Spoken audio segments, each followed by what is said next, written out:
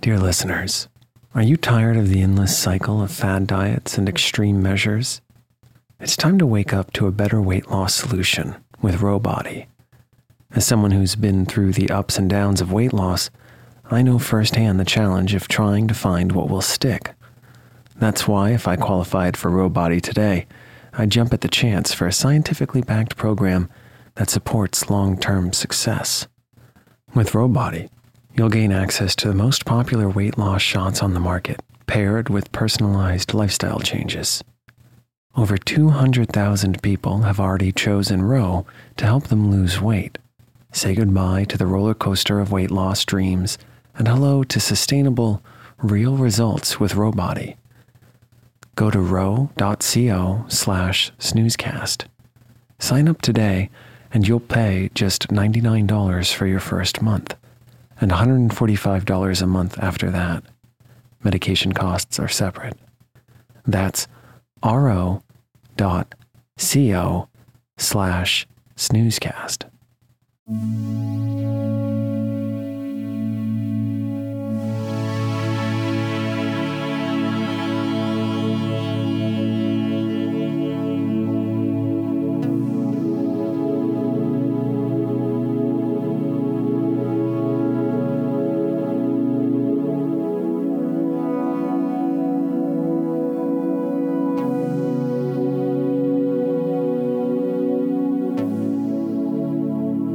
Welcome to Snoozecast, the podcast designed to help you fall asleep. If you enjoy our show, please write a review on the podcast's app. Please know that we read and appreciate every single one. Find us on snoozecast.com and follow us on Instagram at Snoozecast to find behind-the-scenes content. Snoozecast is intended to be listened to one episode at a time, rather than through continuous play. The episodes get softer as they get to the end, and we don't want you to be woken back up. Most podcast players default to playing continuously, but you can change the settings to only play a single episode at a time fairly easily. And also, there's usually an option to use a sleep timer.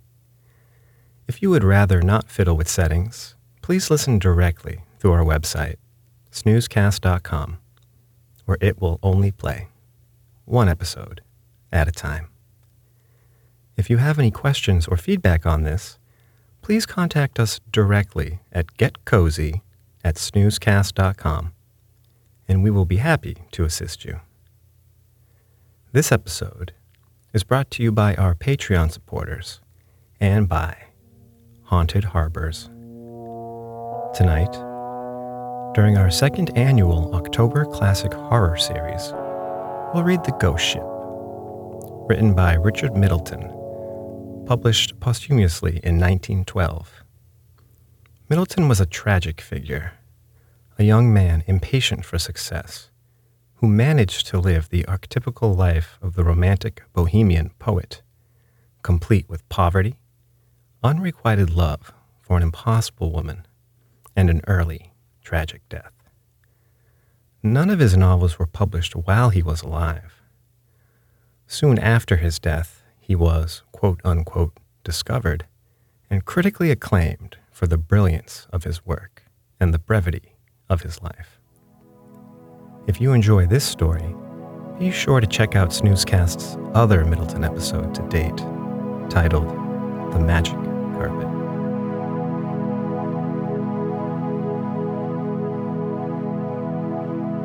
Let's get cozy. Close your eyes. Relax your body into the softness of your bed. Now, take a few deep breaths.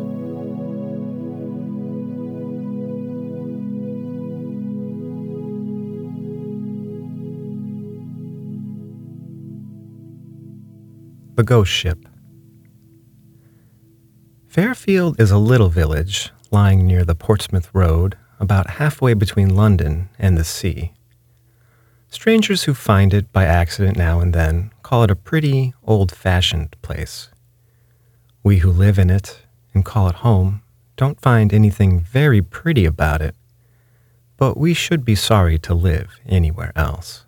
Our minds have taken the shape of the inn and the church and the green, I suppose. At all events, we never feel comfortable out of Fairfield.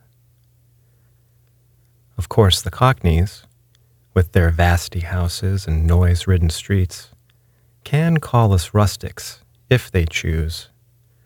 But for all that, Fairfield is a better place to live in than London. Doctor says that when he goes to London, his mind is bruised with the weight of the houses, and he was a Cockney born. He had to live there himself when he was a little chap, but he knows better now. You gentlemen may laugh. Perhaps some of you come from London way. But it seems to me that a witness like that is worth a gallon of arguments. Dull? Well, you might find it dull. But I assure you that I've listened to all the London yarns you have spun tonight, and they're absolutely nothing to the things that happen at Fairfield. It's because of our way of thinking and minding our own business. If one of your Londoners were set down on the green of a Saturday night when the ghosts of the lads who died in the war keep tryst with the lasses who lie in the churchyard, he couldn't help being curious and interfering, and then the ghosts would go somewhere where it was quieter. But we just let them come and go and don't make any fuss. And in consequence, Fairfield is the ghostiest place in all England. Why, I've seen a headless man sitting on the edge of the well in broad daylight, and the children playing about his feet as if he were their father. Take my word for it. Spirits know when they are well off as much as human beings. Still, I must admit that the thing I'm going to tell you about was queer, even for our part of the world, where 3 packs of ghost hounds hunt regularly during the season, and Blacksmith's great-grandfather is busy all night shoeing the dead gentlemen's horses. Now that's a thing that wouldn't happen in London, because of their interfering ways. But Blacksmith, he lies up aloft and sleeps as quiet as a lamb. Once, when he had a bad head, he shouted down to them not to make so much noise. And in the morning, he found an old guinea left on the anvil as an apology. He wears it on his watch chain now. But I must get on with my story. If I start telling you about the queer happenings at Fairfield, I'll never stop. It all came of the great storm in the spring of '97, the year that we had 2 great storms. This was the first one, and I remember it very well because I found in the morning that it had lifted the thatch of my pigsty into the widow's garden as clean as a boy's kite. When I looked over the hedge, widow, Tom Lamport's widow that was prodding for flowers with a daisy grubber. After I had watched her for a little, I went down to the Fox and Grapes to tell landlord what she had said to me. Landlord, he laughed, being a married man and at ease with the sex. Come to that, he said. The tempest has blowed something into my field. A kind of ship, I think it would be. I was surprised at that until he explained that it was only a ghost ship and would do no harm to the turnips. We argued that it had been blown up from the sea at Portsmouth, and then we talked of something else. There were 2 slates down at the parsonage and a big tree in Lumley's meadow. It was a rare storm. I reckon the wind had blown our ghosts all over England. They were coming back for days afterwards with foundered horses and as footsore as possible, and they were so glad to get back to Fairfield that some of them walked up the street crying like little children. Squires said that his great-grandfather's great-grandfather hadn't looked so deadbeat since the Battle of Naseby, and he's an educated man. What with one thing and another, I should think it was a week before we got straight again. And then one afternoon, I met the landlord on the green, and he had a worried face. "I wish you'd come and have a look at that ship in my field," he said to me. "It seems to me it's leaning real hard on the turnips. I can't bear thinking what the missus will say when she sees it." I walked down the lane with him. And sure enough, there was a ship in the middle of his field, but such a ship as no man had seen on the water for 300 years, let alone in the middle of a turnip field. It was all painted black and covered with carvings, and there was a great bay window in the stern for all the world like the squire's drawing room. There was a crowd of little black cannon on deck, and looking out of her portholes, and she was anchored at each end to the hard ground. I have seen the wonders of the world on picture postcards, but I have never seen anything to equal that. "Seems very solid for a ghost ship," I said, seeing the landlord was bothered. "I should say it's a betwixt and between," he answered, puzzling it over. "But it's going to spoil a matter of 50 turnips, and Mrs. she'll want it moved." We went up to her and touched the side, and it was as hard as a real ship. Now, there's folks in England would call that very curious, he said. Now, I don't know much about ships, but I should think that that ghost ship weighed a solid 200 tons, and it seemed to me that she had come to stay, so that I felt sorry for landlord, who was a married man. "All the horses in Fairfield won't move her out of my turnips," he said, frowning at her. Just then, we heard a noise on her deck, and we looked up and saw that a man had come out of her front cabin and was looking down at us very peaceably. He was dressed in a black uniform set out with rusty gold lace, and he had a great cutlass by his side in a brass sheath. "I'm Captain Bartholomew Roberts," he said in a gentleman's voice. "Put in for recruits. I seem to have brought her rather far up the harbor." "Harbor?" cried landlord. "Why, you're 50 miles from the sea." Captain Roberts didn't turn a hair. "So much as that, is it?" he said coolly. "Well, it's of no consequence." Landlord was a bit upset at this. "I don't want to be unneighborly," he said, "but I wish you hadn't brought your ship into my field. You see, my wife sets great store on for these turnips." The captain took a pinch of snuff out of a fine gold box that he pulled out of his pocket and dusted his fingers with a silk handkerchief in a very genteel fashion. "I'm only here for a few months," he said, "but if a testimony of my esteem would pacify your good lady, I should be content." And with the words, he loosed a great gold brooch from the neck of his coat and tossed it down to landlord. Landlord blushed, as red as a strawberry. "I'm not denying she's fond of jewelry," he said, "but it's too much for half a sackful of turnips." And indeed it was a handsome brooch. The captain laughed. "Tut, man," he said. "It's a forced sale, and you deserve a good price. Say no more about it." And nodding good day to us, he turned on his heel and went into the cabin.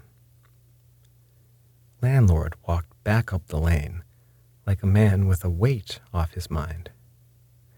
"The tempest has blowed me a bit of luck," he said. "The missus will be much pleased with that brooch. It's better than blacksmith's guinea any day." 1907 was Jubilee year. The year of the second Jubilee, you remember. And we had great doings at Fairfield, so that we hadn't much time to bother about the ghost ship, though anyhow it isn't our way to meddle in things that don't concern us.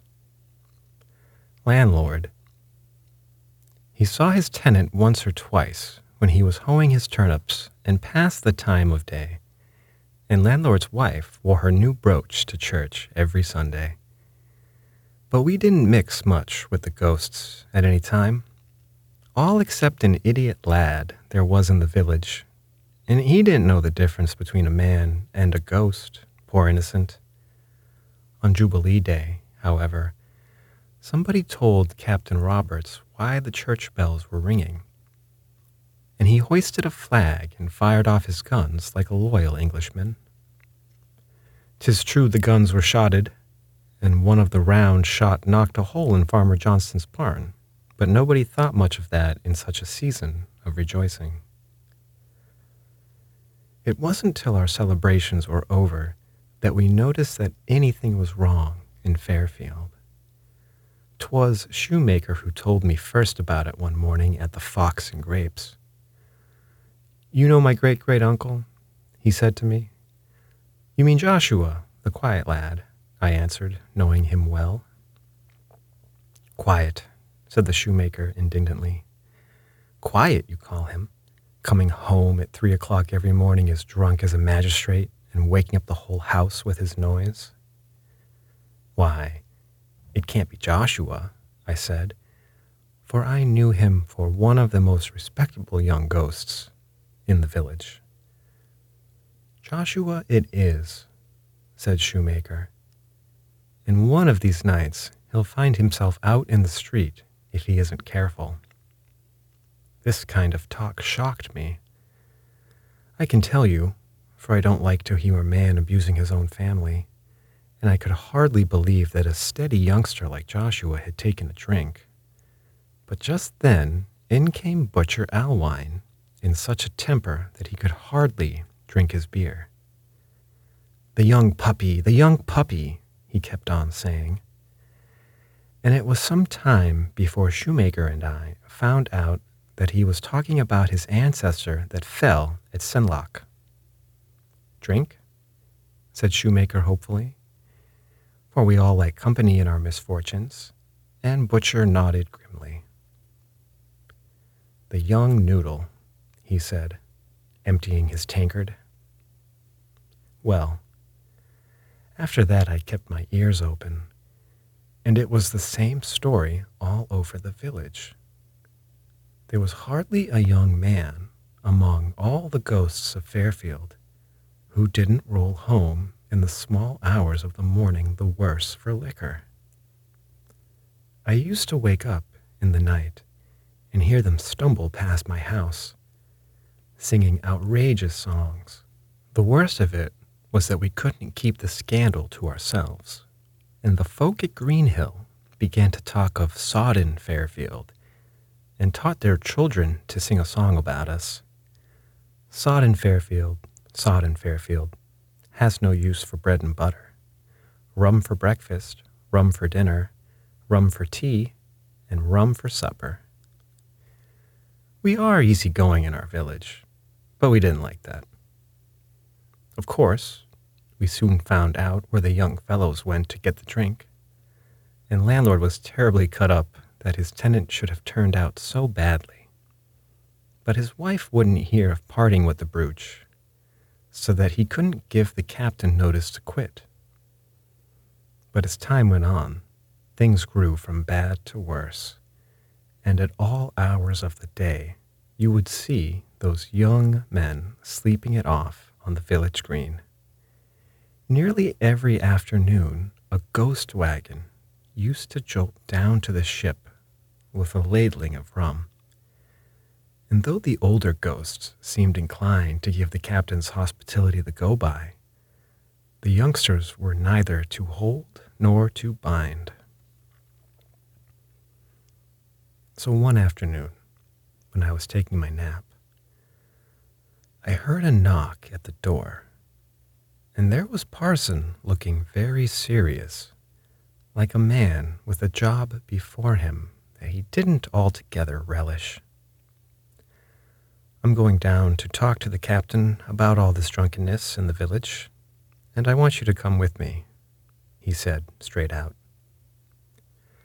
I can't say that I fancied the visit much myself, and I tried to hint to Parson that as, after all, they were only a lot of ghosts, it didn't very much matter.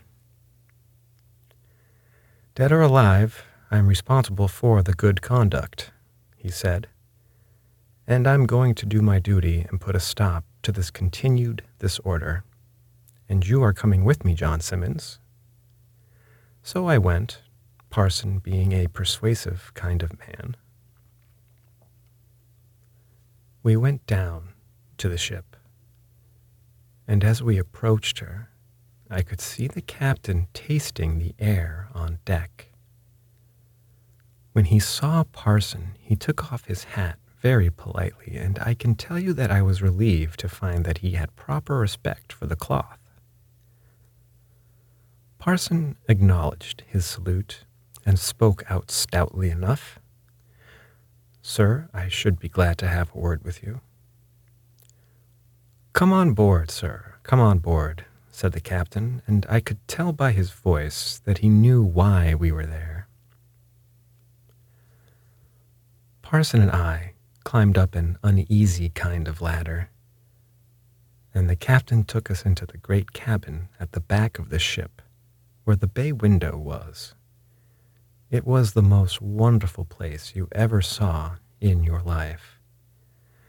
All full of gold and silver plate, swords with jewels, carved oak chairs, and great chests that look as though they were bursting with guineas. Even Parson was surprised, and he did not shake his head very hard when the captain took down some silver cups and poured us out a drink of rum. I tasted mine, and I don't mind saying that it changed my view of things entirely. There was nothing betwixt and between about that rum, and I felt that it was ridiculous to blame the lads for drinking too much of stuff like that. It seemed to fill my veins with honey and fire. Parson put the case squarely to the captain, but I didn't listen much to what he said. I was busy sipping my drink and looking through the window at the fishes swimming to and fro over landlord's turnips. Just then it seemed the most natural thing in the world that they should be there, though afterwards, of course, I could see that proved it was a ghost ship.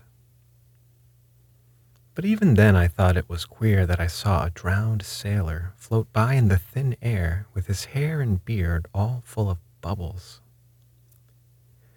It was the first time I had seen anything quite like that at Fairfield. All the time I was regarding the wonders of the deep, Parson was telling Captain Roberts how there was no peace or rest in the village owing to the curse of drunkenness, and what a bad example the youngsters were setting to the older ghosts.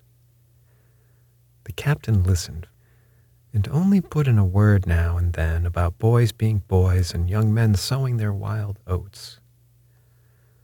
But when Parson had finished his speech, he filled up our silver cups and said to Parson, with a flourish, "I should be sorry to cause trouble anywhere where I have made welcome, and you will be glad to hear that I have put to sea tomorrow night. And now you must drink me a prosperous voyage."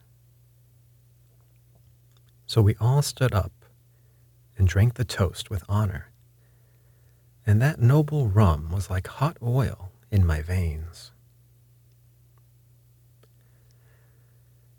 After that, Captain showed us some of the curiosities he had brought back from foreign parts, and we were greatly amazed, though afterwards I couldn't clearly remember what they were. And then I found myself walking across the turnips with Parson, and I was telling him of the glories of the deep that I had seen through the window of the ship. He turned on me severely. "If I were you, John Simmons," he said, "I should go straight home to bed." He has a way of putting things that wouldn't occur to an ordinary man, has Parson, and I did as he told me. Well, next day it came on to blow, and it blew harder and harder, till about 8 o'clock at night. I heard a noise and looked out into the garden. I dare say you won't believe me. It seems a bit tall even to me, but the wind had lifted the thatch of my pigsty into the widow's garden a second time. I thought I wouldn't wait to hear what widow had to say about it, so I went across the green to the Fox and Grapes, and the wind was so strong that I danced along on tiptoe like a girl at the fair. When I got to the inn, landlord had to help me shut the door. It seemed as though a dozen goats were pushing against it to come in out of the storm. "It's a powerful tempest," he said, drawing the beer. "I hear there's a chimney down at Dickory End." "It's a funny thing how these sailors know about the weather," I answered. "When Captain said he was going tonight, I was thinking it would take a capful of wind to carry the ship back to sea. But now here's more than a capful." "Ah, yes," said landlord. "It's tonight he goes, true enough, and, mind you, though he treated me handsome over the rent, I'm not sure it's a loss to the village. I don't hold with those who fetch their drink from London instead of helping local traders to get their living." "But you haven't got any rum like his," I said, to draw him out.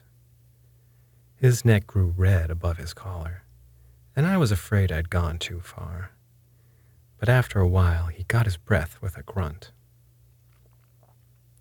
"John Simmons," he said, "if you've come down here this windy night to talk a lot of fool's talk, you've wasted a journey." Well, of course, then I had to smooth him down with praising his rum, and heaven forgive me for swearing it was better than Captain's. For the like of that rum no living lips have tasted save mine and Parson's. But somehow or other I brought landlord round, and presently we must have a glass of his best to prove its quality. "Beat that if you can," he cried, and we both raised our glasses to our mouths, only to stop halfway and look at each other in amaze. For the wind that had been howling outside like an outrageous dog had all of a sudden turned as melodious as the carol boys of a Christmas Eve. "Surely that's not my Martha," whispered landlord, Martha being his great aunt that lived in the loft overhead. We went to the door, and the wind burst it open so that the handle was driven clean into the plaster of the wall. But we didn't think about that at the time, for over our heads, sailing very comfortably through the windy stars, was the ship that had passed the summer in landlord's field. Her portholes and her bay windows were blazing with lights, and there was a noise of singing and fiddling on her decks. "He's gone," shouted landlord above the storm, "and he's taken half the village with him." I could only nod in answer, not having lungs like bellows of leather. In the morning, we were able to measure the strength of the storm. And over and above my pigsty, there was damage enough wrought in the village to keep us busy. True, it is that the children had to break down no branches for the firing that autumn, since the wind had strewn the woods with more than they could carry away. Many of our ghosts were scattered abroad, but this time very few came back, all the young men having sailed with Captain. And not only ghosts, for a poor half-witted lad was missing, and we reckoned that he had stowed himself away, or perhaps shipped as a cabin boy, not knowing any better. What with the lamentations of the ghost girls and the grumbling of families who had lost an ancestor, the village was upset for a while. And the funny thing was that it was the folk who had complained most of the carryings on of the youngsters, who made most noise now that they were gone.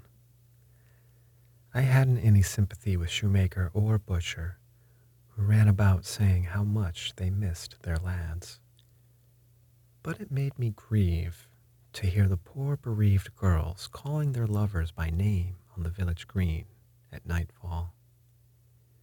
It didn't seem fair to me that they should have lost their men a second time, after giving up life in order to join them, as like as not. Still, not even a spirit can be sorry forever, and after a few months, we made up our mind that the folk who had sailed in the ship were never coming back, and we didn't talk